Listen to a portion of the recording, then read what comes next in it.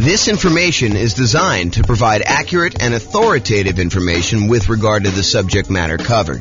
It is offered with the understanding that the presenters are not engaged in rendering legal, accounting, or other professional services. If legal advice or other expert advice is required, the services of a competent professional should be sought. Welcome to the Toledo Real Estate Investing and Real Estate Financial Planning Podcast. Learn all about investing in real estate in Toledo, Ohio, with a combination of real estate financial planning and modeling with numbers specific to Toledo, plus syndicated, more generalized recordings of live and pre-recorded real estate investing classes. Not all of them specific to Toledo. Be sure to stay tuned after the podcast for a message from our sponsors. Well, good morning and welcome everyone. This is James Orr, and today we're going to do a class that is very similar to the class we did yesterday. Yesterday, we did a class on how to calculate cap rate, capitalization rate on rental properties. Today, we're going to do a class on how to calculate cash-on-cash return on investment. And I don't think it's a big secret that I'm not the biggest fan of cap rate. I think the shortcoming with cap rate is that it doesn't take into account the financing associated with the rental property that you're analyzing. It's just a way to determine how much income the property is producing, divided by what the purchase price or the current value is. That's what cap rate is. But when we calculate cash on cash return, we have to take into account the financing on the property. So we determine what the cash flow is after the mortgage and if we have PMI on the property. And then we divide that by what we invested into the property in order to determine how productive the cash we invested into the property is in producing one of the four, technically five, areas of return that we have on the property. And so that's what we're going to cover today in this particular class, provided the PowerPoint works. Oh, there we go.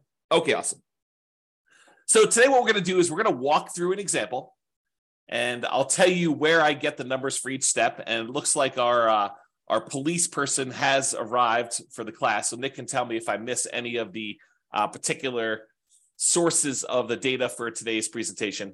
I think yesterday, I don't want to get him in trouble, but I think yesterday he was distracted by trying to do some work during the webinar. Today's Saturday, so shouldn't be as much work. At least that's my guess. You can correct me if I'm wrong on that one. So, all right, so we're going to go through an example. I'll tell you where to get the numbers. Nick can correct me if I'm wrong. And I will start with a brand new spreadsheet I made. I made two of these. I made one for the visual cap rate on rental property calculator. And then now I have a visual cash on cash return on investment calculator for rental property as well. All it really does is it takes the calculation and it lays it out visually so that you could see like the relationship of all the different things that go in the calculation. It's not anything crazy. I mean, it's just kind of a nice little, at least I think it's a nice little visual. You guys can tell me if you think it's not nice. So we'll go over that, my brand new spreadsheet. And then the spreadsheet that I've had now for, probably at least a year now. I think I did this last like March or so. So, we're coming up on a year for the world's greatest real estate deal analysis spreadsheet. And you can go ahead and download a copy of the world's greatest real estate deal analysis spreadsheet at realestatefinancialplanner.com/spreadsheet.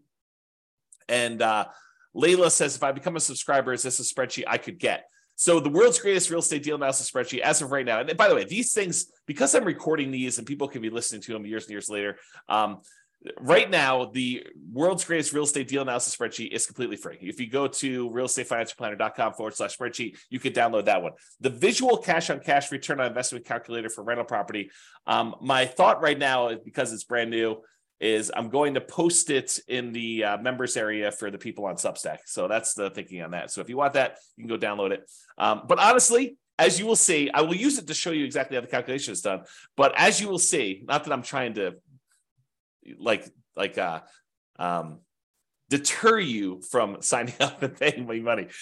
You're welcome to do that. We would love that, actually. That'd be great. However, you don't need the visual cash on cash return on investment calculator for rental property because the calculation is done for you in the world's greatest real estate deal analysis spreadsheet. So technically you don't need it, but that's good there. And then another spreadsheet I made, and this one will probably be where the visual cash on cash return on investment. This is a mouthful. Visual cash-on-cash return investment calculator for rental property, where that spreadsheet will be. I'll also post the rental portfolio cash-on-cash ROI spreadsheet, which gives you a nice way to kind of like see all of your rental properties in one spot with what their cash-on-cash is. Again, that's a brand new spreadsheet I made as well. So I will give you that in the Substack members area as of right now.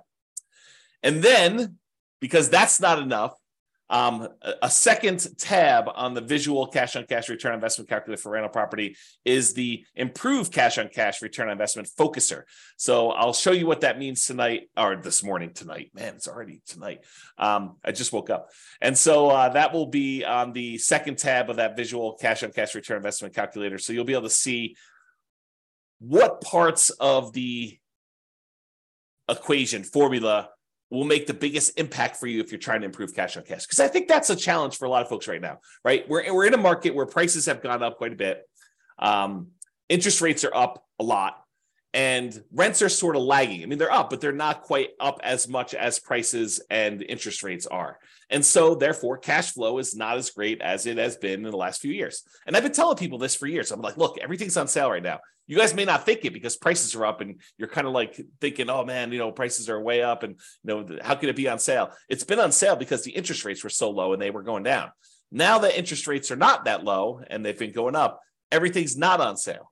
And so I think that that's frustrating a lot of folks. And it's a lot of what we're focusing on in this market, right? If you've got a property, especially if you've got property where you've owned it for a while and equity has increased quite a bit, and you're thinking to yourself, okay, I've got all this equity, maybe I should re-leverage up, or maybe I should sell this property and redeploy this capital somewhere else, or maybe I should go get like a HELOC or on the investment property and take some of that money and reinvest it. I think the challenge a lot of folks are having is, what am I going to buy with this? I've got this amazing loan on this property. I got a ton of equity. And so the equity is not super productive because, prices are up and equity has increased. And the cash flow on it's not as amazing as it once was, especially when you think about it in return on equity, which I need to do a class on return of equity, but I digress. Third day in a row with the I digress stuff. So anyway, if the problem we're having is that what do? Do you redeploy that capital? And tomorrow's class, I just posted it this morning. Tomorrow's class is what does it mean to be financially independent? And I will go over all the different components that could make you financially independent. It's not just one thing. And so we'll go look at those and then you can decide, hey, look, I want to be financially independent using this particular measure, this way of getting there. And so now you can ignore all the other noise out there and decide, I don't need to worry about whatever it is, crypto or fix and flips, or, even buying more rental properties. If that's, not your strategy, I can ignore all those other things and really focus in on this one area because that's the way to be financially independent. And honestly, if you've heard the old story about Warren Buffett and his airline pilot, the airline pilot basically asked Warren Buffett, the secret to being successful. And he told him, make a list of the 20 most important things that you want to accomplish in your life. And so the airline pilot goes, he makes this list of the 20, he says, okay, rank them from 1 to 20, 1 being the most important, 20 being the least important. And then Warren Buffett says, okay, now take number 5, anything below number 5, that list are the things that you must avoid at all costs because they are distractions. They are things that seem important, but they're not, because you really need to focus all of your energy on those top 5 and only those top 5. You think that, oh, maybe I'll eventually get to number 6 and I really should be working a little bit on that now, or number 7 or number 11 or number 14. But really, that's the problem. The problem is that you think that those are important when they're really not important because you're never going to get to them. And they're going to distract you from achieving the top 5. And so really, tomorrow, what we're going to go over, not today, this is not today's class, but tomorrow we're going to go over is, focusing in on what is most important for getting you to be financially independent.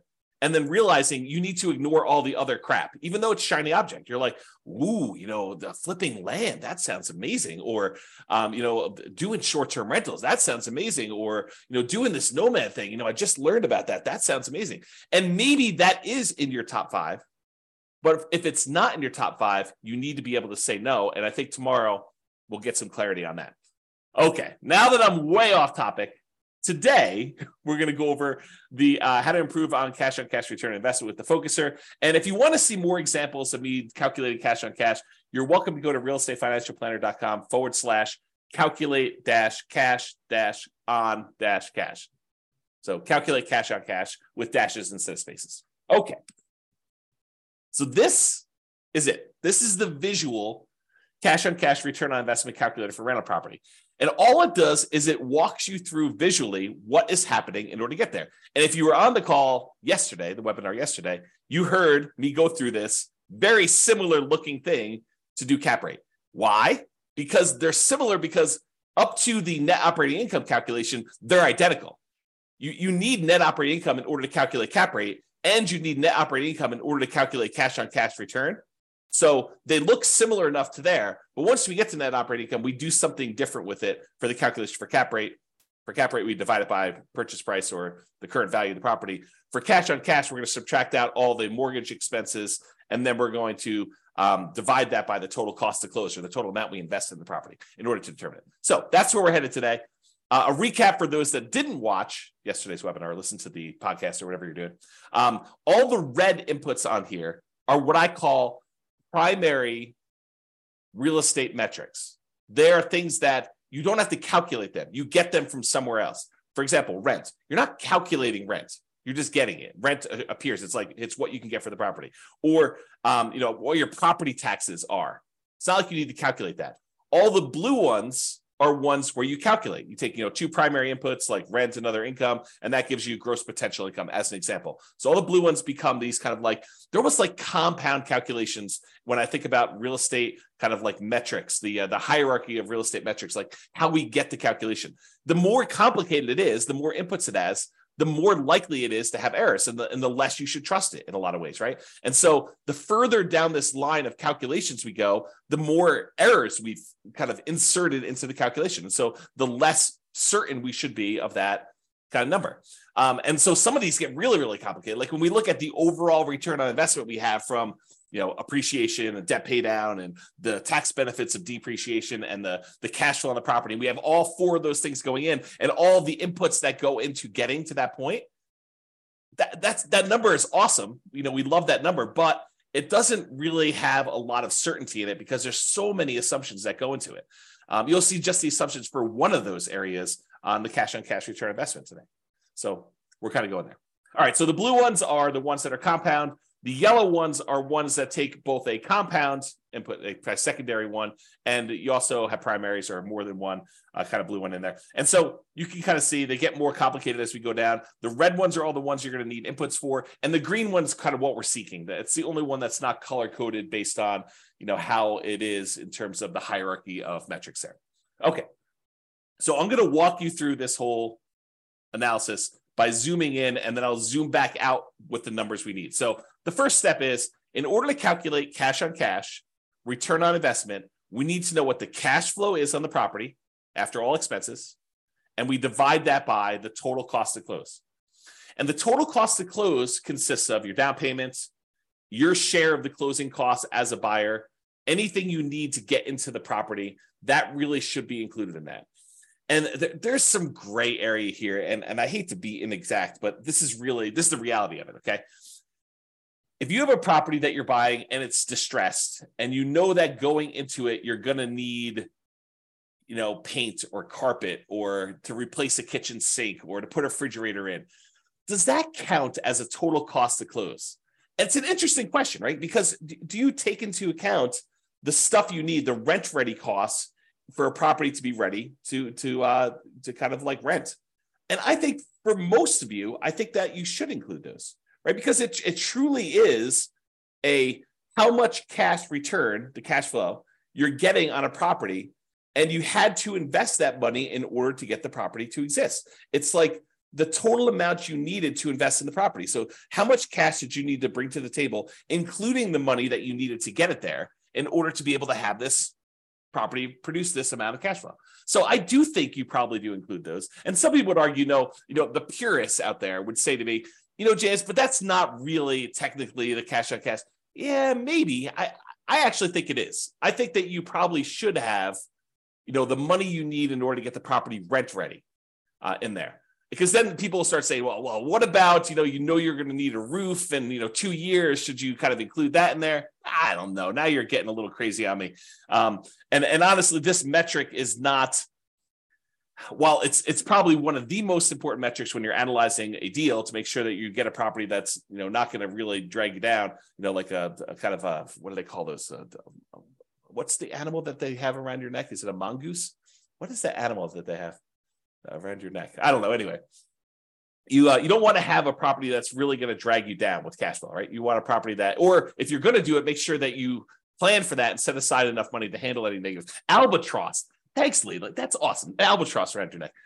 So you don't want one of those. Okay. So I don't know where I was going with this. I think I was talking about this idea of like total cost to close and how much do you include. I think once you get the property, you make the decision to buy it, doing this cash on cash return on investment calculation. I think as soon as you do this, this is going to sound horrible. As soon as you do this calculation, you should abandon it, right? Because that's not the metric we are concerned about moving forward. Once you acquire the property, I think the metric that matters most is your cash flow on your equity, your cash flow return on equity calculation, because that basically tells you, okay, now that I bought the property, it doesn't really matter what I use to invest in the property. Now that I bought the property, what I want to know is how much cash flow I'm producing on the amount of equity I now have tied up in this property. That becomes a much more important metric in my mind. So we do cash on cash return on investment in order to make the investment decision. How much money do I need to put into the deal? And then how much cash flow am I generating on it? But once you get into the property, I don't think that's important anymore. I think what's most important then is, okay, I now have this much equity in the property, and this is how much cash flow I'm producing. Do I want to stay in the property and continue to get this current return? Or do I want to sell this property, walk away with my net equity, because you have expenses of getting out of there, and then determine if I should reinvest that somewhere else? Because then it becomes a comparison of, should I stick with this, what I have, and the return I'm getting, or should I then sell this property, pay all the expenses on it, or defer some of them? You can't defer all of them. I guess you could defer or eliminate all of them. I guess you could do that. And then you actually move on to something else. And so really, if you want to get super technical, the one I like most is your cash flow on the return on true net equity, which is your equity after you take into account all those expenses, because that's the amount of money you would walk away with and that you could reinvest somewhere else. Man, is that a tangent or what? Okay, so getting back to the class at hand. Cash on cash return on investment. So we're going to take the cash flow, which is all the money you got coming in, divided by, minus all the expenses you got going out, divided by the total cost to close. And I kind of included what sort of gets included in there and where you get it from. That actual calculation there is what cash on cash return on investment is. So the total cost to close is a primary input. You just get that number from, your closing sheet, how much money you put in and how much money technically, I guess it is a calculation, right? Because if you have the money you had to put up for a down payment, plus the closing costs, plus any expenses you have in there. In fact, why don't I make a note? Because, technically that is right. It is actually a calculation. So, all right. Total cost to close. See, you're seeing this happen in real time. It's not really primary because it gets calculated. So I'll kind of put in there what gets calculated in there, but you guys know what I mean. It's really a number you get off of somewhere else. It's just your closing sheet, the total amount you had to put down, plus the closing costs in order to get the loan, plus if you had any money that needs property to be rent ready, you can put all this in there to get that. Okay. And I won't even go down the rabbit hole. I won't let you guys distract me and talk about reserves here, right? Because technically, you probably should have reserves in order to buy a rental property. I think it would be imprudent for you to go buy a rental property without reserves. And then you got to ask yourself, well, James, should I put my reserves in my total cost to close? Because I really need that money set aside in order to do that. So really the cash on cash return investment is going to be even lower because you really should have, probably 6 months or 12 months of reserves, depending on what you're keeping it in, which I should do another class on reserves. But there you go. I won't even go there. All right, so stepping back. So we were doing this section before where we talked about cash flow divided by total cost to close gives you cash on cash. Now I'm going to say, well, how do we calculate cash flow, right? What does cash flow, the calculation look like? And really what cash flow is, it's your net operating income, which is the amount of income you have coming in on the property, net of all your operating expenses, which I will show you how to calculate. We're going to zoom back out. But net operating income is basically all the income you have coming in on the property after expenses, except for mortgage expenses, which is where we're getting next. So you take net operating income and you subtract out whatever your mortgage payments are. And by the way, most of the time we do these calculations yearly. So this net operating income is the yearly net operating income, and the mortgage payments are your yearly mortgage payments, and your cash flow is your yearly cash flow. And then your total cost of close is whatever total cost of close is. It's not monthly or anything like that. Okay. So net operating income minus mortgage payments minus private mortgage insurance if you happen to have PMI. So in most cases, if you're buying an investment property, you're not going to have PMI, because most of the time when you buy an investment property, you're going to put 20% down, sometimes 25% down, because the difference in interest rate between a 20 and a 25% down payment is oftentimes enough such that you should probably figure out a way to come up with the extra 5% in order to get the better interest rate. But go do the calculations both ways. Quote it out, to run your world's greatest real estate deal analysis spreadsheet with 20% down and whatever the interest rate your lender gives you there, and then run it again with 25% and see what the difference in cash flow is, because the interest rate is going to be better and you're going to be borrowing less. So usually your cash flow is significantly better when you do 25% down. So a lot of times you'll put 25% down. Okay, so most of the time when you're buying an investment property, you're going to have no private mortgage insurance. However, there is a 15% down non-owner occupant, aka investment mortgage. So you technically could buy a property with 15% down. In that case, you would have PMI. And you could either pay the PMI upfront as a one-time lump sum payment, which starts looking an awful lot like you're getting closer and closer to putting 20% down anyway. So you have to make a decision about that. Or most people would probably look at it in terms of a monthly private mortgage insurance payment, where you could actually get, pay a little bit each month until you get up to 80% loan to value. And then usually that private mortgage insurance payment will drop off and you will not have it anymore and it'll go to zero. Okay. And that's not the only way that you can have private mortgage insurance when you're calculating this cash on cash. Let's say you're doing the nomad real estate investing strategy where you're buying a property as an owner occupant. You're going to live there for at least a year. It's a requirement of the lender that you do that. And then at the end of the year, you're going to convert it to a rental. Well, a lot of times we will run analysis when we buy that property to say, look, I know I can't rent it in year one, unless you're doing like house hacking where you have a roommate with you or something like that, or renting out a duplex or triplex or fourplex. And so you're going to look at it and say, I've got this property now that I'm either able to rent out if you're house hacking or doing duplex, triplex, or fourplex, or whatever you're doing. Or a year from now, once the property I've lived in a property for a year, I'm going to convert it to a rental. What would cash flow look like either now or then? And most of the time I tell you just to analyze it now, because it's just simpler. So if you go and do that, and you're putting less than 20% down, you're doing like a 5% down conventional loan, or a 3.5% down FHA loan, or 3% down conventional, or nothing down USDA, or nothing down VA loan, like all of those low down payment options that you could use to buy an owner occupant property that you're moving into. In those cases, except for VA, you'll have PMI. And for those that don't know, I just assumed everyone knows what PMI is.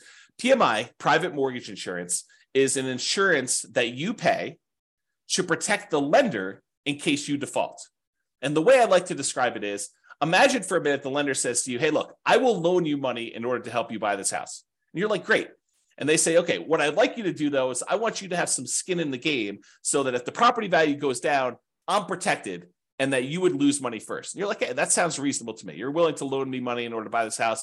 It sounds reasonable that I have some skin in the game to do that. And so what the lender says is, I'd like you to put down 20% so that if the property value dips and I have to foreclose on you because you stop making payments, that I'll be able to get all of my money back out, all that 80% value back out. And I will feel very, very safe in that position.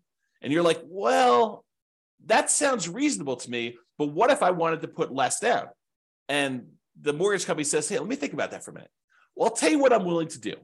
If we find a third party, private mortgage insurance company, we find this third party and we say to them, look, the buyer, you, will go ahead and pay them a fee and they will take the risk on if there's a foreclosure and I am going to end up losing money. So what they will do is they will insure me as the lender for you only putting less down, as if I had put 20% down. Kind of a way to think about it, right? So what basically it does is it protects the lender in case they have to foreclose and they don't get all their money back as if you put 20% down. If you put 20% down, they feel comfortable.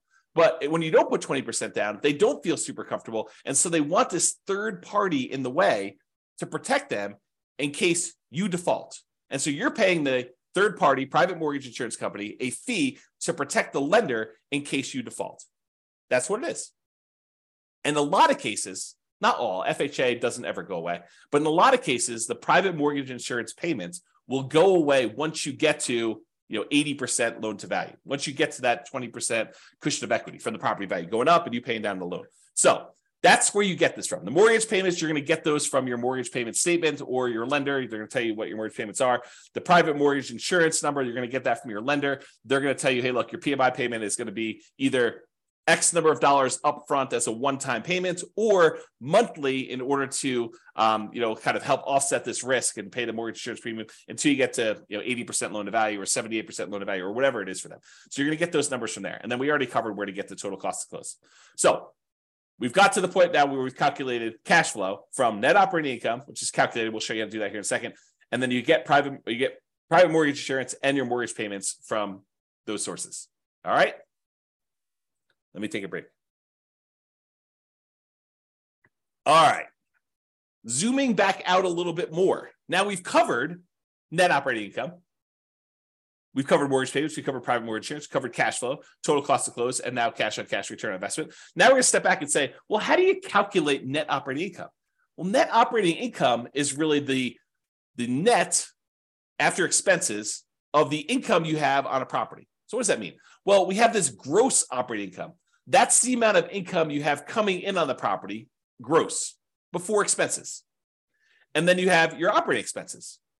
So you subtract your operating, and by the way, little, what do they call it? The operator symbols. So this is minus. So gross operating income minus operating expenses gives you net operating income. Net operating income minus mortgage payments minus private mortgage insurance, and that equals cash flow. And then cash flow divided by total cost to close gives you your cash on cash return. So there's little operators in there to show you what the calculation is.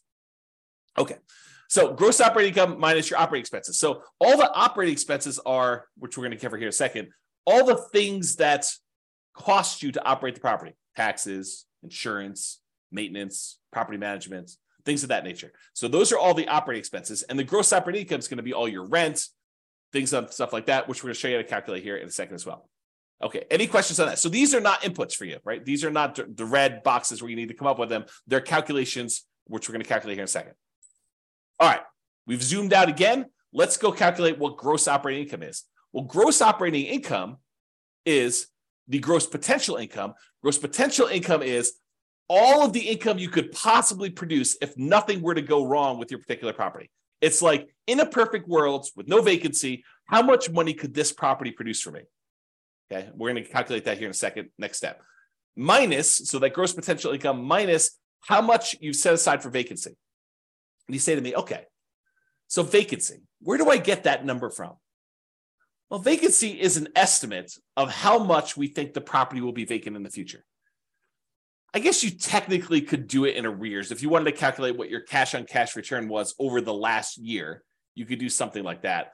But most of the time, it's a forward-looking number, right? We're trying to say, how much will this property be vacant? And if it's a property that's not desirable and you're trying to get like absolute very top of the possible range of rents, might your vacancy be higher? Probably, especially if you wait for your current tenant to move out before you start doing repairs and marketing your property to find your next tenant.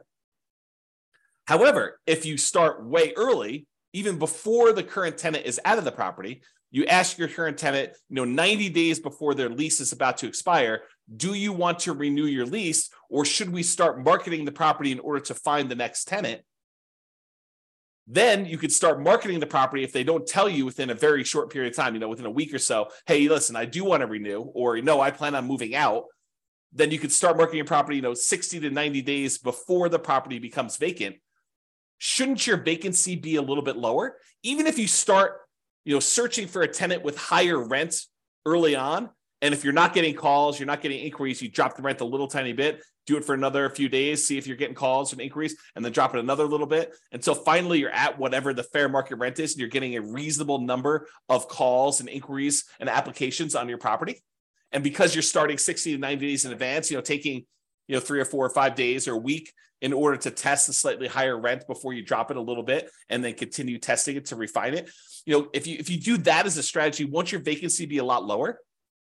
So if you're using this strategy of starting 69 days in advance, and you're testing your rents, and you're definitely a good salesperson about being able to, talk to people and sell your property and tell them about the pros and cons and the benefits and why they should rent from you and not the other house down the street. If you're good at sales and you're, selling the tenant, and you're also good at marketing the property, you've got really good photos, you got really good description, you got a good process. The property shows well because the current tenant is a high quality tenant that's taking care of the property, and you've done all the maintenance of the property so that it looks good when you're showing it with the tenant there. Like, if all these things are true, then vacancy, I think, should be in that kind of like 3% to 5% range, probably closer to 3%.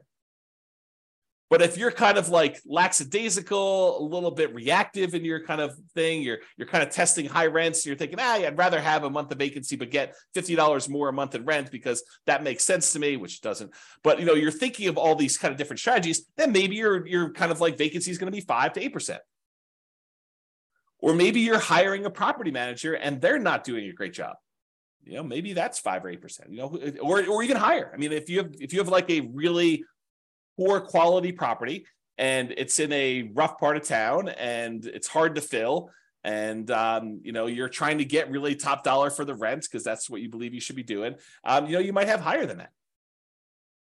Or if you have a lot of turnover where you have tenants that are constantly being evicted because you have a low quality tenant pool, and by the way, you'll find better quality tenants by starting earlier. You get planners. You get someone who's like, I don't need a property tomorrow because I'm evicted. I'm living on the street. I need a property tomorrow in order to find this. My lease is going to expire at the end of whatever it is, March, and so that's when I want my property. And so I'm going to start looking in January to find my replacement. That's the type of planning tenant, high quality tenant that you want. Someone who's thinking ahead. Someone who's not like out on the street looking for a property to live in tomorrow. I mean, and that's the type of people you get, or a lot of vacancy where you're waiting for someone to move in if you've got a property that's vacant and you're trying to advertise. Okay.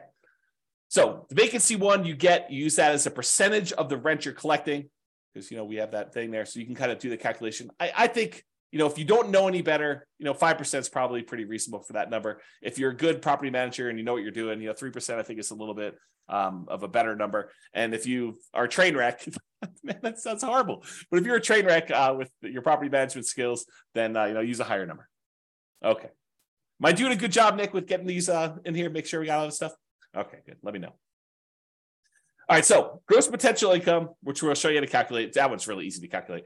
And then minus vacancy dollar, that gives you that gross operating income, which we're going to need. Yeah, Nick says I'm doing a good job, so thank you. So you take all that stuff from the gross operating income, we're going to subtract that from the operating expenses. So what are operating expenses? Well, I told you before what they were. It's like property taxes on a property, and property insurance and HOA fees and your share of utilities as the landlord and other expenses and maintenance and property management. So let's go through those just to make sure we kind of understand. Property taxes, you're usually going to get that from the MLS sheet. However, as I discussed probably in too much detail yesterday, that is not a firm number. And I think that's the problem, just in general, back up a little bit. That is the challenge, I think, for a lot of folks, is that they expect this cash on cash number to be super accurate. And honestly, I don't do them any favors by going out to 3 decimal places here to show you what the cash on cash return on investment is, right? But it's not that accurate of a number, right? We have property taxes in here as $2,956, just as an example. However, when you buy a property in some jurisdictions, in some markets, they actually reassess the property based on the sale, and your property taxes are going to change because now they know what the real value is, high or low. Could go up, more likely, or it could go down, less likely. So it could change. And I gave the example yesterday of you're buying a property from a senior and they had the senior tax exemption. They had like a homestead exemption on their property. And so maybe their taxes are really, really low. Like you're looking at it, you're like, wow, the property taxes on this property are only $1,200 a year. That's amazing. This property's going to cash flow like crazy. Well, it's going to cash flow like crazy if you were a senior and you had a senior homestead exemption on the property. Yeah. But when you buy the property, you no longer get that exemption. Right. And so property tax numbers can change. They're not static. They're not fixed. And they probably will get changed when the property gets reassessed anyway. Like this number goes up over time. So just be aware that this is not a super exact science. Like if you're looking at 2 different properties and you're like, what, this one gets me 4.91% cash on cash return, and this one gets me 4.85. I definitely should go with the 4.91. Not so fast. I think at that point, they're identical. And you need to go look at, okay, which one of these properties helps me achieve whatever goal I am trying to achieve that I want to hold in my portfolio for a longer period of time. And maybe I choose that one, not necessarily the one that has a slightly better cash on cash return, because it's not that accurate to begin with, right? It could get lost in a bad vacancy or a property tax or a property insurance claim that you didn't expect because it happens to be in a windier area of town and you're going to have shingles blown off. I mean, there's all sorts of weird stuff like that can happen. So this is not that exact. It's not that exact of a science. So then I think you start looking at, 4.9, 4.8, 4.7. They're all really, really close. Now let me think about, okay, of the properties I'm considering, which one do I really want to have in my portfolio? Which one helps me achieve my goal? Which one's most likely to go up in value over a long period of time? Which one is most likely to be easier to rent? Which one is more likely to have people stay there for a long term as a renter in it? Which one am I able to add the most value to? Like all these other considerations. In fact, I probably should do, and let me know if you think I should do this, but I probably should do a class on that. Like, the non-cash on cash calculation considerations when selecting a particular property, right? Like it's all these soft skills, all these sort of speculative, maybe I shouldn't do a class on that because they are like, they're speculative. Like, what do I think is true about the future of this particular property? It's like all those gut feeling ones, all the kind of blink things. If you remember Malcolm Gladwell's book, Blink, about making decisions on stuff, right? Like how you kind of think about those. So I don't know. We'll have to go into that in detail, but so you know where to get property taxes from, and you know why it's not always 100% accurate. Similarly with property insurance, I think when you start your search to buy a replacement property, you call your insurance agent on a property really early on property, and you say, look, this is pretty typical for the properties I'm looking at. What would property insurance be on a property? If you have other properties, you don't even need to do this because but what would property insurance be on a property that I'm buying that's, about a X dollar property with, 4 bedrooms or this marketplace and this kind of thing. And they'll say, insurance on that would be $1,600 a year, whatever number they give you. Then, if you're going to go look at a property that's a little bit more expensive than the one you got your initial quote from, maybe you bump up insurance by, 5%, 10%. If it's a little bit cheaper, maybe you bump it down by a little bit there. But you're not calling your insurance, at least I don't think you should. I think this is borderline harassment. You're not calling your property insurance company every time you're analyzing a brand new deal. You get 6 new properties in the morning, you have your insurance agent on the phone running insurance quotes on 6 properties. Sounds like overkill, right?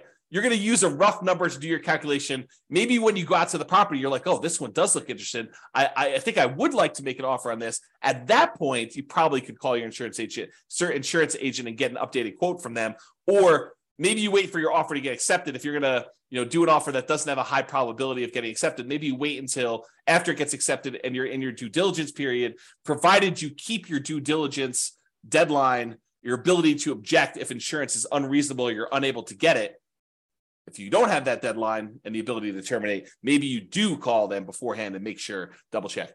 But that's the idea. And so insurance, you're going to have these kind of rough numbers in place while you're doing your calculations, and then you'll firm them up later as we go. Okay. HOA fees, you're going to usually get that from your real estate agent or find out what HOAs they're in and then call the HOA companies if you're doing this yourself. Landlord paid utilities. This is not like the utilities that are for the property that the tenant is paying. So normally in a lot of markets, that's going to be electricity and water and sewer and gas, whatever the heating source is that they're going to use for the property. A lot of times the tenant is going to be paying those. The landlord paid utilities are the utilities that are exclusive for the landlord to pay. For example, that I like to use all the time is you have a fourplex. There's a common area like a foyer where when you walk in, it's kind of lit. It's got 4 doors going to the 4 different units. And that central area is its own utilities that the landlord is responsible for paying. That would be an example of an expense you put here because that's something you as a landlord are paying. The other tenants are paying for their own individual units. Okay. Other expenses, snow removal, cleanup around a property, landscaping that you kind of have to do, to kind of maintain it, especially if it's multifamily. Things like that are usually covered in other expenses. There's probably other examples in there, but that's kind of like the catch-all for all the other things you have there. And then maintenance on the property, you're going to set aside a certain amount of money. I mean, you know that things are going to wear out over time. You need to budget for those. I probably need to do an updated class on capital expenses and maintenance and kind of walk through those again. If you have access to the old one, you can go watch that. There's some really good stuff in there about like what's maintenance, what's capital expenses, and what's normal. And I made some like really crazy, like, this spreadsheet's kind of cool, but I made some ridiculously cool spreadsheets for doing capital expenses and maintenance and kind of budgeting those. And in fact, I should make a note. That's something I should talk about when I talk about when you should sell. All right, made a note for myself. Thank you. All right, cool. So those are the maintenance things. You should definitely have a maintenance number. So typically what it is, it's a percentage. You can really do the full calculation, say, look, these are the components and this is how frequently and this is how old they are. And you can do the calculation. That's what one of the spreadsheets does. Or you could say, look, I'm going to set aside whatever, to 8%, 10%, 12%, 15% of the rents coming in to set aside for maintenance on the property. And again, that's forward-looking. That's an estimate. Is it possible you could have a tenant stay in a property for 12 years and you not have to replace carpets for 12 years? Yep, definitely possible. Is it possible that you could have 3 tenants in 3 years, just no fault of your own, just, the tenant moves in, they get a job offer in another state, they move out. Another tenant moves in, they decide to fall in love and get married and they move out. Another tenant moves in, they only going to be there for a year and then they move out at the end of the year. And then after 3 relatively hard turns from 3 hard tenants, you have to replace carpet. Is that possible? Sure. But you're kind of estimating moving forward. All right. And then finally, property management. If you're going to do property management yourself, a lot of times you'll use 0 here. If you're going to do property management yourself, some people will put, some of their hard costs of doing property management. I think fewer people, but some would probably put in, a nominal fee for what their hours are worth doing that. And then of course, if you're hiring a professional property management company, you would actually put in what your cost is to have them do the work for you there. Okay. No questions, I assume. If there are questions, you go ahead and put them in there. So that is how you calculate those. Let's step back one more time to show you how to calculate gross potential income, but it's really easy. Your gross potential income, the amount of income you could potentially earn on this property before anything else happens, is really a combination of your rent and any other income you can get from the property.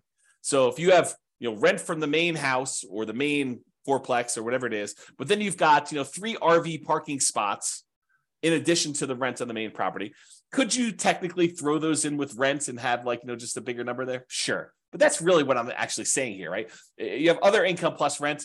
You could set aside the rent you're getting from the RVs, parking spots, or, the extra Airbnb unit you have in the back of the property, or access to the swimming pool, or if they're renting out storage units at the property, or you're charging extra for on-site laundry, or you're providing internet service for the 4 tenants that live in the property. You're paying for it, and then you're getting income from each of them. All those different things could count as other income, like just some general ideas to do that. And then you add those together, and it gets gross potential income. Otherwise, this is the whole visual layout for how to calculate cash on cash. We walked you through all of the individual steps, and you figure out how to get it at the end to be able to see it. Any questions on that? I will continue while I'm waiting for questions. Okay, so this is just a visual of what the spreadsheet looks like. It's basically what we cover. It just has the title and a little logo and a little copyright thing down there and what the version number is, so you can see what it is there. All right, so yesterday we talked about how to calculate cap rate, capitalization rate, which is basically that net operating income divided by the purchase price or the value gives you cap rate. Today, we talked about cash on cash. And so you can see that all the calculations are identical getting up to this net operating income box. These are identical getting up to here. It's from here and what we do with net operating income that differs. In one case, cash on cash, we subtract out the mortgage payments and the private mortgage insurance, and we divide that sum by the total cost to close in order to get cash on cash. With the cap rate one, we took that net operating income, we divided by purchase price, we just got cap rate. So cap rate does not include any financing. Big difference. The cash on cash does. So what is the difference? Cap rate ignores the financing on a property. We just said that. It's the cash on cash return on investment if the property had no mortgage. Cap rate is cash on cash if the property had no mortgage. And I'll show you how I get there on the next slide. I think it's next slide. Maybe it's 2 or 3. Cap rate is often used when we want to compare multifamily properties. You have a 12 unit and a 17 unit, and you want to figure out which one is going to be better. And you can use cap rate in order to say, well, this one's got a cap rate, it's a 5 cap, this one's a 4.5 cap. You can kind of use those to compare. So it's used to do that. Both need the same calculation through net operating income, which we talked about, and I walked you through the calculations already, so I'm not going to do those again. All right, and I hinted at this earlier when I said cash on cash return on investment, when you're analyzing a deal for the first time to decide whether you want to buy it or not, makes a lot of sense. In fact, it's probably the primary metric for a lot of folks looking as to whether or not they should be buying a property. Look at their cash on cash return on investment, see what their cash flow would be when they buy this property based on how much cash they have to put in there. So it's extremely important when you're first buying a property. It tells you how much cash flow your property is producing based on how much you're investing in the property. That's a good number to know. However, after you've owned the property for 10 years, does it really matter what you initially invested in the property? Fast forward 10 years from now, does it matter that you only put $1,000 down on this property? Probably not. And honestly, the less you put down, the more amplified this gets, the less meaning it has. I'll give you an example about this.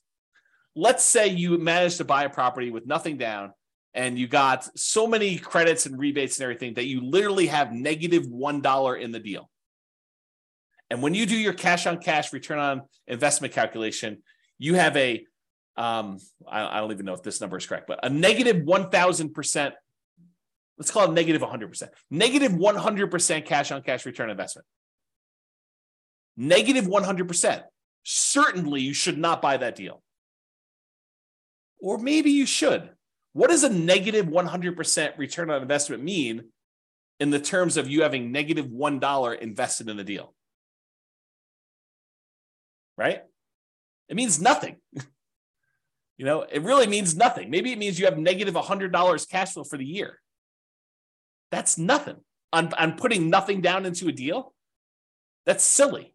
And that's why the smaller you put into a deal, the more amplified these returns can get in both directions. They can get really, really high positive, or they get really, really high negative. This is sort of like what happens if you have an infinite return on investment if you have nothing in the deal. Well, if you have really, really small numbers, it gets skewed there. Layla says, should you really be including total cash to close, not purchase price in your cap rate calculation? No. For cap rate, the definition is the purchase price. So the definition of cap rate is your net operating income divided by the purchase price or the then current value of the property. We use purchase price when we're doing the new purchase or when you're selling a property. But when you're doing a property that you already own, you use the value of the property. So that is the definition of what it is. So yeah, good question. So when I was saying this before, so does it really matter 10 years in the future what you had initially invested in the deal? And my answer is no, it does not. What if your property went up in value a lot? Does it matter that you bought it with almost nothing down? Let's say $1,000. No, because now you have whatever it is, $100,000 in equity. It didn't matter that you initially started with $1,000. Now you're concerned about, okay, I got $100,000 in equity. What am I earning on this $100,000 of equity? Am I only earning $500 a year in cash flow? Because $500 a year in cash flow on $100,000, is relatively small. Maybe you could take that $100,000 and invest it somewhere else and get better cash on cash, better return on your cash flow in general. Or maybe all the other returns are so good that you still want to stay in that deal, which is why I think this is just one measure, right? Really, after the first year, and honestly, that's an arbitrary time period. Right? It's not like me saying exactly a year, then you change over your calculations. I think once you buy the property, you look at cash on cash, I think we make that decision with cash on cash immediately. Then we're like, okay, I can set this aside because this number no longer matters. Now what matters is how much cash flow am I getting on my equity in a property? I think you should switch to that. Cash flow divided by your equity in the property, AKA cash flow return on equity. And I know I need to do a whole class on that. So it's coming. So that will tell you how much cash flow the equity you have in your property is producing. A slight variation of this becomes extremely important when you're considering what to do with the property you've owned, whether you should sell the property, whether you should refi it, whether you should add debt with a second mortgage or keep it as is. The variation I'm talking about is your return on true net equity. The return you'd get if you sold the property and what you'd walk away with after real estate commissions, capital gains taxes, depreciation recapture, and your share of closing costs. Like after you subtract out all those expenses, then whatever's left over of your equity is like what you should be using in your calculation, because that's really the return you're getting, right? The cash flow you're getting on what you could walk away is the return you'd have to think about replacing. It's not really your return just on raw equity, because that's a magical made up number. It's not really reality. I mean, it's equity, but it's not what you'd walk away with. It's not a number that you could actually see. Okay. All right. So here's what I'm talking about. Cash flow return on equity becomes cap rate. So if we think about this, the cash flow you're getting divided by how much equity you have in your property really eventually becomes that cap rate calculation. And I'll show you what I mean by that. So here is the calculation for cash on cash return on investment. It's that net operating income minus your mortgage payments, minus your private mortgage insurance. Well, if it's property's free and clear, if you no longer have a mortgage on it, these go away. And so then it becomes net operating income literally equals cash flow, because this, when these are zero, becomes cash flow. And then your total cash flow, when we stop looking at your total cost to close and we now look at return on equity, this becomes equity. Well, what's equity? Equity is your property value when you have no mortgage. So this becomes net operating income, which is really equal to cash flow, divided by your total cost to close, which we really start looking at as return on equity. And equity becomes your property value. So this literally becomes cap rate. So cash on cash return on investment is cap rate for a property that is free and clear, that you no longer have a mortgage on when we think about it in terms of return on equity. Mind blown. Okay. So that's what I covered there. And by the way, this last slide, if you never understood this, it doesn't matter. This is not a critical understanding piece of information. It's sort of like a fun parlor trick, helpful to realize if you're thinking about things in certain ways, but otherwise it is superfluous. You do not need to know this. It's not on the test. Okay, there we go. All right, so what are typical cash on cash return on investment numbers? I wish I could tell you, they're always this, but there's so many variables. It can vary by market. If you're looking in California versus New York versus Florida versus Texas versus Colorado, like all of these different markets in general, and even city specific, have varying what's normal cash on cash return on investments. And so they can vary a lot. And even within the market, you can't say, oh, all the properties in Fort Collins, Colorado are all 5% cash on cash, which they're not. I mean, you know that just by gut instinct, right? There are deals that are better than others. And what you can negotiate on a deal is better than others. Plus, even if all the properties were identical, the financing you get on a property changes your cash on cash return on investment. So there's no way that they could be good, because someone getting a 20% down loan in order to buy this as a non-owner occupant is going to be very different than someone getting 25% down loan on that property, or someone buying it as an owner occupant with 20% down, or an owner occupant with 5% down, or an owner occupant with 3.5% down FHA loan. Like the loan type now changes your characteristics of this, right? Because it not only changes the mortgage payments and PMI in a lot of cases, but it also changes the total amount you invested in order to buy the property. You put more down, that number gets bigger. You put less down, that number gets smaller. You put more down, the cash flow tends to get bigger because your mortgage payment gets smaller. If you put less down, your mortgage payment gets higher when your cash flow tends to go down. So it's like a combination of both these things, and they don't act equally. If you were to graph this, it's not linear. It's not like, oh, if I put more down, I automatically get exactly that amount more in cash flow. No, doesn't work that way, especially since interest rates change based on your loan type and how much you put down. You put down 20% to buy it as a non-owner occupant versus putting down 25%. It's not just you put 5% more down. It's also that the interest rate you get from the lender for putting 20% down is different than the interest rate you get from putting 25% down. That's what makes this complicated. It's not easy. You need to actually sit down with a spreadsheet, the world's greatest real estate deal analysis spreadsheet, enter your numbers for both types of loans you're considering with the actual interest rates and actual down payments, and see what happens to your cash flow. And sometimes it makes sense to put more down. Sometimes it makes sense to put less down, partially depending on what your goal is. See the class tomorrow. Okay. Let me make sure I covered everything I want to cover in here. Yeah, and the thing I pointed out before, putting less down tends to amplify your cash on cash return, tends to make it bigger because that amount you put down is in the denominator, total cost to close. So that as that number gets smaller, it tends to amplify, it tends to make whatever your return is bigger. If it's positive, it gets bigger positive in general. If it's negative, it tends to get bigger negative. So when you're doing Nomad and you're putting very small amounts down, you can have these really abnormally high cash on cash returns and these abnormally low cash on cash returns, negative, okay? In general, nicer, high demand properties tend to have lower cash on cash return on investment numbers. If you want to go buy pretty properties that you feel really good about, and you're like, I like this property, it's really, really nice. In general, those tend to have lower cash on cash return on investment numbers. Usually the properties that have better net operating income, better cash flow on them are the properties that are rougher, less nice. They're ones that they have some type of economic or location challenge or structural or conditional challenge on them.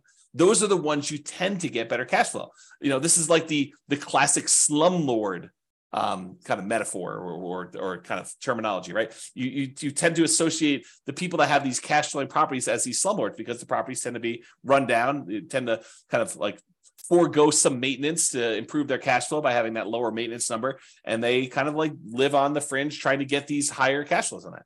Or these nicer high demand properties tend to be lower. There's some exceptions to this, right? You do nicer properties that are Airbnbs, maybe you can have enough income where those become nicer. So like a short-term rental, vacation rental sort of strategy can help you overcome that. But with traditional long-term buy and hold properties, that's the general rule of thumb. All right. So have I carefully avoided telling you what a typical cash on cash return on investment number is by explaining to you how much they can vary market to market and within the markets and based on the financing you're getting and like all those different things? Can you see how I narrowly avoided having to give you a number because they are all over the place? All right. I want to make sure. All right. So this is a new spreadsheet.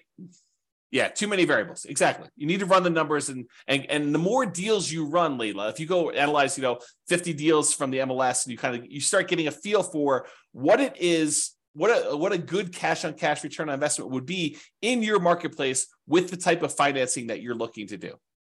Then you start seeing a range. You're like, oh, this one's, 2%, this one's 3%, this one's 3.5%, this one's 1%. And then you get the feel for like what the range is. And then when you find one that is, near the top 20% of your range and it hits all of your other goal requirements and kind of restrictions there and kind of like your selection criteria, then you could say, well, this seems like a pretty good deal. It's not necessarily the highest cash on cash return investment. It's high, but it also has these other things going for it. So I think that's how you make your decisions. All right, rental portfolio, cash on cash return investment. So this just walks you through the calculations. You enter in your different properties here. You enter in your net operating income, mortgage payments, private mortgage insurance. I think it calculates cash flow for you. You put in your total cost to close, and it will calculate cash on cash return investment. So it'll do this, and then it summarizes what your average is for each one of these fields, each one of these columns, and your total. So that spreadsheet is also brand new. Just an easy way to keep track of this. If cash on cash return investment is important to you, which, as I just pointed out, you're probably not doing this, right? If anything, you'd want one that is your rental property portfolio cash flow return on equity number. In my opinion, that's a better number to know. And if you're going to do that one, you might as well do the return quadrants because you're going to want to know appreciation, debt pay down, depreciation, and the cash flow all at the same time, and reserves, and what the number is for those. So you'll probably want that, which it's coming. Okay. This is the world's greatest real estate deal analysis spreadsheet, very modestly named. It's my humility showing through and the naming of this particular spreadsheet that I made. But you can download a copy, realestatefinancialplanner.com/spreadsheet. And this is where your cash on cash return on investment is shown. In this case, it's the green little bars. It shows you what it is. It has the little numbers telling you what it is in year 1, 2, 3, 4, 5. Again, I don't think that's a good number to look at past year 1, but I do show it to you. And then cap rate for the first 5 years shows you those two in case you are a cap rate person. Because really the world is divided into people that are like, I'm more of a cap rate guy or gal, or more of a cash on cash guy or gal. And so you can look at those kind of as two different worlds. And so whatever you want, it's there. And so you enter in all the numbers, like all the inputs, all the red boxes are just over here for analyzing the deal. And once you enter all this in, all these charts update. It's the one I'm highlighting is because there's a class on how to calculate cash on cash is this one right here, which is where the number is. Otherwise, you do these numbers and all these other metrics charts get updated. All right. Any questions on that? Sweet. And then if you want to see what this number is over time, you can go look at this number, through year 40. This is just on the overrides tab of the same spreadsheet. So this is part of the world's greatest real estate deal analysis spreadsheet. It's a mouthful too.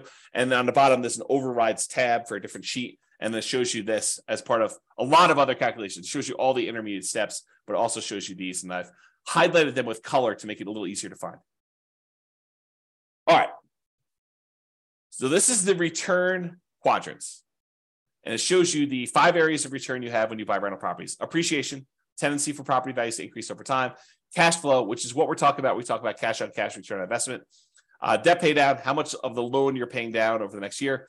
Tax benefits, your depreciation benefits on the property by owning a rental property. And then the amount of return you're earning on the reserves you've set aside in order to own the property. And then the total of all 5 of those. Okay, so it shows you what those are. What I want to point out is this cash flow one, that is cash on cash return on investment when you're buying the property. So typically cash on cash return on investment is represented here for the return on investment quadrant. So when you're looking at it for year 1, this is a really important number to look at for your number. And that is literally cash on cash return. That's the calculation we did today. Okay. All right. Improving cash on cash return on investment. I did not expect this class to go this long. It's all the tangents I'm going off on. So I expect to be done around this point, but I've only got 3 more slides left to go. And one of them is like a final, just kind of like contact information. So improving cash on cash return on investment. If you want to methodically go through each one of these red input boxes and think about how can I improve this? How can I increase it? How can I decrease it? If it's an expense, you want to decrease it. If it's an income source, you want to increase it. But how can I improve on each one of these boxes? What could I do? Well, that's pretty much what I did in the class on how to improve cash flow. Because if you go through and you methodically think of all the different ways you can increase rents, all the different ways you can get other income on a property, all the different ways that you could decrease your vacancy, all the different ways you can kind of keep your property taxes low or reduce them in some cases, all the different ways you can kind of mitigate property insurance, all the different ways you can reduce your HOA expense, which is hard to do, landlord paid utilities, which is really hard to do, other expenses, which you may be able to do, maintenance on a property, how do you kind of reduce maintenance overall, and then how do you reduce property management without having to do all the work yourself? Like if you think about reducing all those and mortgage payments, that's all the financing stuff, and PMI, which is all the PMI related stuff, and the total cost to close, which is minimizing how much you have invested in the deal and getting seller to pay some closing costs. Like all those things, if you think about how to improve all those, that's literally how you improve cash on cash. So you can methodically go through each one and do that. Or I created this new tool, which allows you to improve cash on cash, return on investment focuser, which I'll be teaching a class about at some point in the future. But here's the very, very short version of it. On the left side are all the income, expenses, and calculations. So all the red ones are your primary inputs. The blue ones are those secondary real estate metrics.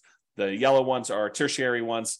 And then the green one is what we're trying to solve for. That's the ultimate one we're doing. It shows you what the values we used from this thing right here. All these red values just get moved over there. So it shows you all the values that we're doing. And then it says, okay, if I change rent by 10%, increase it by 10%, this is what the new value would be. And if I changed it to this new value, here's what the new cash on cash return on investment would be. So it went from 4.895 to now 7.73. Well, that's a 57.92% improvement. So that would be a good one to focus on if you were trying to improve your cash on cash. But it shows you if you only improve other income by this amount, then it only improves it by 1.39%. If you improve this other one by 10%, you reduce your operating expenses, it improves your cash on cash return on investment by 14.33. So you could see the ones that make the biggest difference, which ones you should focus on to improve your cash on cash return on investment. And you can play with these numbers. You could change it and say, look, if this only went up by 5% or 1%, or what if this went down and this one did, and it only does one variable. So this only calculates what happens if rent changes. It doesn't do rent and other income and property taxes and does a calculation. It's only a single one to focus on. Okay. This is the second page of the visual cash on cash return on investment rental property calculator. So it's the second tab. That's where you'll find it. All right, additional examples. Last slide. If you want to see me kind of walk through these calculations again for basically any property that we model, you can go ahead and go to realestatefinancialplanner.com/calculate cash on cash. It has dashes in there. And any of the models you go to, if you go to the models page, Real Estate Financial Planner /model, realestatefinancialplanner.com/model. And if you pick a particular model, like doing Nomad or put 20% down or whatever, and then you go to copy it, it'll list the properties that it has in there. And below the property, it'll say, walk me through the cash on cash, or walk me through cap rate, or walk me through net operating income. So you can see me with software walk you through this analysis. And I explain to you what the steps are and where we got those numbers from and everything else. So if you want to see those, that's how you can do that. And that's only 3 minutes over is the end of presentation. Any final questions? You guys are very welcome. Wow, people are saying thank you without even me saying it. So you are very, very welcome for that. Hopefully that was super helpful for you guys with walking through cash on cash and how to get it done and why you probably don't need to manually calculate it, just use the spreadsheet to do it. But hopefully that'll be helpful. And I hope some of the tangents, like there's always this debate over, do I go off on tangents and give you the extra information that maybe wasn't on the slide, but it reminds me, it's like, oh, well, I need to tell you about this. And so let me go share with you this sort of insight on some other stuff. Yeah. So people love the extra stuff. That's awesome. Okay, cool.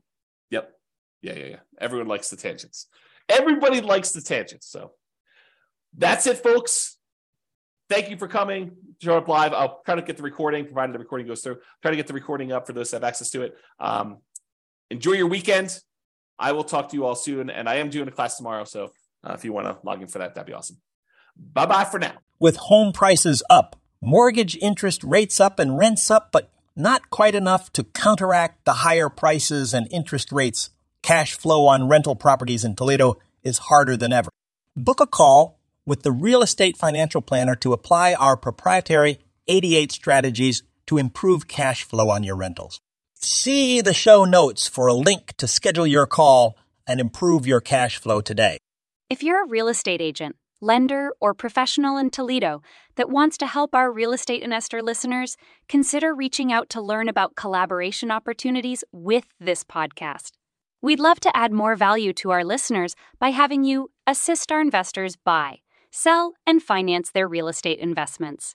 See the show notes to schedule a call to discuss collaboration opportunities.